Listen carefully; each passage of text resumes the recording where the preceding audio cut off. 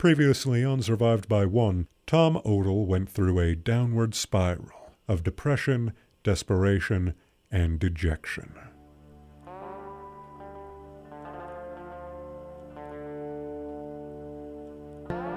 Survived by One, The Life and Mind of a Family Mass Murderer, by Robert E. Hanlon with Thomas V. Odell.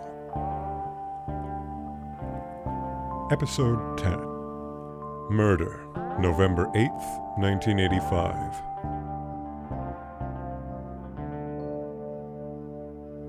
When Carolyn Odell left her house that morning to fulfill her community duties at the elementary school and run a few errands, she grabbed her jacket on her way out the door. It had been unseasonably warm for southern Illinois, but it was still November, 2 weeks from Thanksgiving, and it was like Carolyn to be prepared, should the weather turn cold. As usual, Bob Odell worked the night shift and woke up after his wife and 3 children were gone. He put on a t-shirt and blue jeans and went to the kitchen to fix himself some breakfast.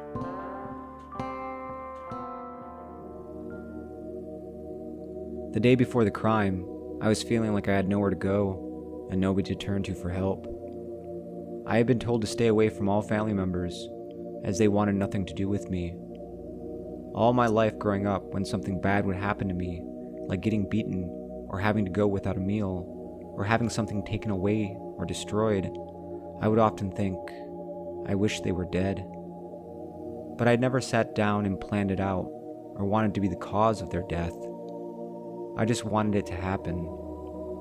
And this was no exception to the rule of wanting them all dead. I wanted to be rid of the connection, the pull, the hold that I always felt they had on me. They never let me grow in my own direction, because I was never really allowed to do very much growing up unless I was sneaky about it, or lied about it afterwards. So that became the standard style of interaction with my parents. But I never actually wanted them dead, and I never actually wanted to be the cause of their death. It was just my anger boiling up and me thinking mad, that's all.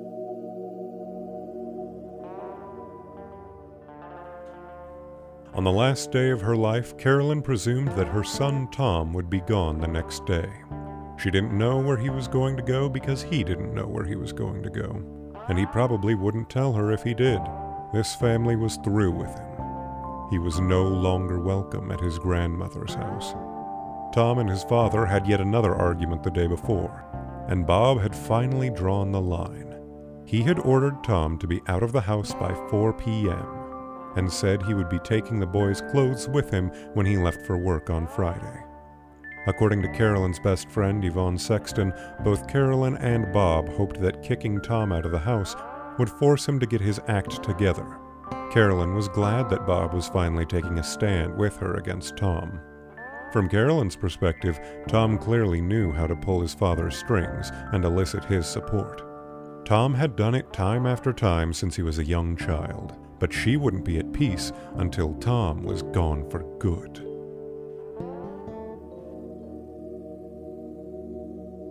That morning, I did my usual routine of getting up around mid-morning, smoking a joint, then a cigarette, then taking a shower, and smoking some more weed after I took my shower.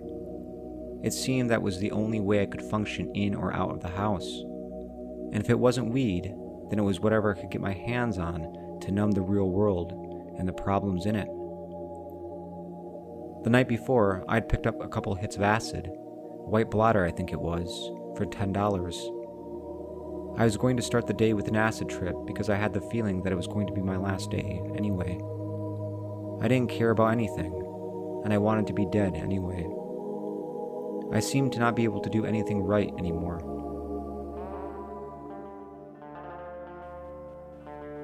Every morning from 8:30 to 10:30 a.m., Carolyn volunteered as assistant to the school librarian.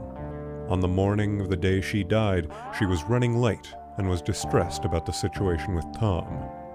The school librarian was aware that Carolyn was an avid bowler and actively involved in the local bowling league.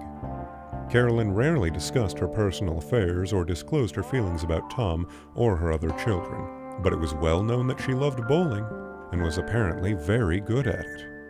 Bowling was the fulcrum of her social life. She was an officer in the bowling league and typically bowled 2 or 3 evenings per week. To those who knew about her socially isolated and oppressive upbringing, bowling represented the conduit to a social life that she had always desired. Given her fondness for bowling and her commitment to the school library, she was allowed to hold bowling league meetings in the library. She had scheduled one such meeting that morning, and despite her concerns regarding Tom, she held the meeting because she took such responsibilities very seriously. After a brief meeting, she was off to run her morning errands and planned to return home before Bob left for work. The PTO also held its meetings in the school library, and as president of the PTO, Carolyn was in even more frequent contact with the library staff. She had a creative, artistic flair and was asked to design the library bulletin boards. Initially, her designs were elaborate patterns with bright, colorful images and cheerful messages. However, as the tension between Carolyn and Tom mounted and the turmoil within the Odell household increased, the bulletin boards grew darker and gloomier. Despite encouragement from the library staff to produce big, flashy, colorful designs that would catch the eye and grab the attention of their students, her designs began to reflect her darkening mood, emotional distress, and preoccupation with her son, Tom. And as a result of the heightened stress she experienced during the last few days of her life, she informed the school personnel that she had developed hives. When I went into the kitchen that morning, my father was sitting at the table still eating his breakfast. So I walked to the sink, and there was this voice in my head telling me to get the knife that was on the wall. The voice was not a strange voice. It was my voice, and it had an angry tone.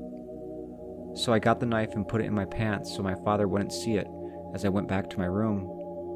But I never went to my room. I stopped in the hall closet and sat there wondering why I had grabbed this knife.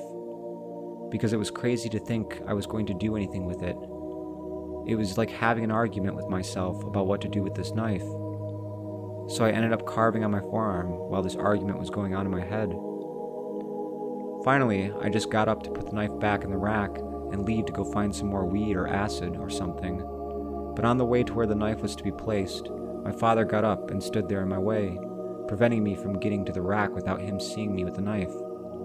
So I turned the corner and went into the living room and tried to put the knife behind the couch to hide it, thinking that I would put it up later when my father wasn't looking. But my voice was yelling and screaming in my head to do it the whole time I was trying to hide the knife. It would not shut up. Then, the next thing I remember, I'm standing there, and there's blood everywhere, flowing out of my father's neck. I froze because I could not believe it was really happening. The voice in my head that had been screaming to do it was finally quiet. But I was frozen and scared because I didn't know if this was real. I was frozen until my father walked to the phone and said that we needed to call for help. But I just took the phone away because I was scared and in shock. I couldn't think of what to do or say. I just remember looking at him and him looking at me, and he told me that he loved me. But that did not help, as my father had never told me that all my life. I was still trying to figure out if this was real or not. So I walked up to him, but not very close, and looked at all the blood everywhere. When I turned my back to him to look out the window for some reason, he slid out of the chair and onto the floor. I knew then he was gone.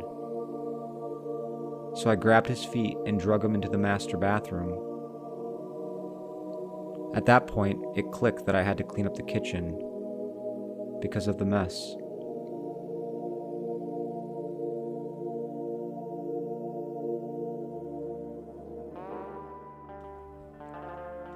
One can only imagine how Carolyn felt while driving home during the final minutes of her life. She probably wondered if Tom would ever amount to anything. He was lazy and disrespectful. She knew he took drugs, and he was a liar. She was so disappointed in her son. But she and Bob had given Tom all the chances they were going to give him. Now, she was done. They were throwing him out of the house to force him to make it on his own.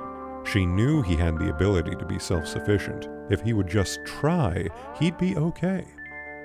She wasn't looking forward to these last few hours with Tom in the house. Thank God Bob was there. She did not want to be alone with Tom.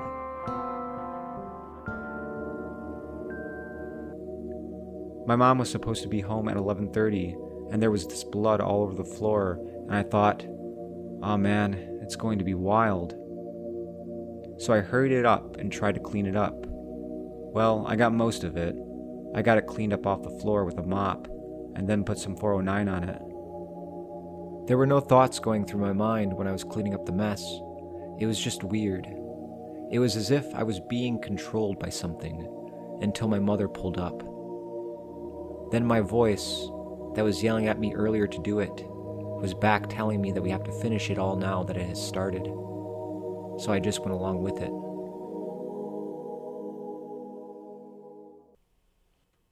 At approximately 10:30 a.m., Carolyn pulled into the driveway of her home at 1005 South 23rd Street. She may have sat in the car, thinking about the path her life had taken. She and Bob had weathered family storms before. They had split up, but then remarried, and their relationship was stronger than ever. Today, they would have to be strong and stand united in order to get Tom out of the house. She would not allow Bob to buckle under pressure from Tom and let him stay. She stepped out of the car, walked to the back of the house, and reached for the door.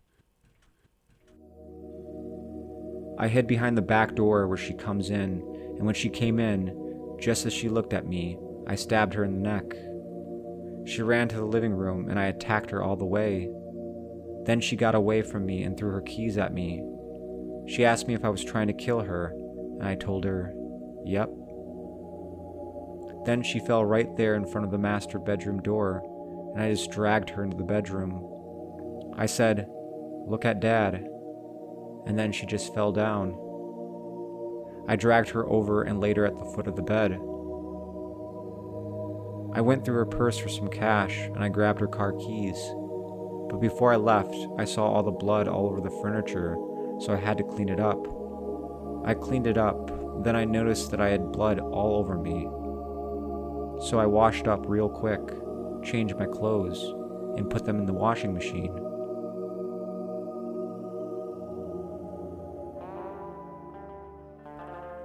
According to Tom's confession the day after the murders, he was wearing jeans, a black AC/DC t-shirt, and Nike tennis shoes when he murdered his parents. He washed and dried the jeans because he thought he would wear them later. He put on camouflage pants and a blue t-shirt that read "Charging Charlie" before he left the house.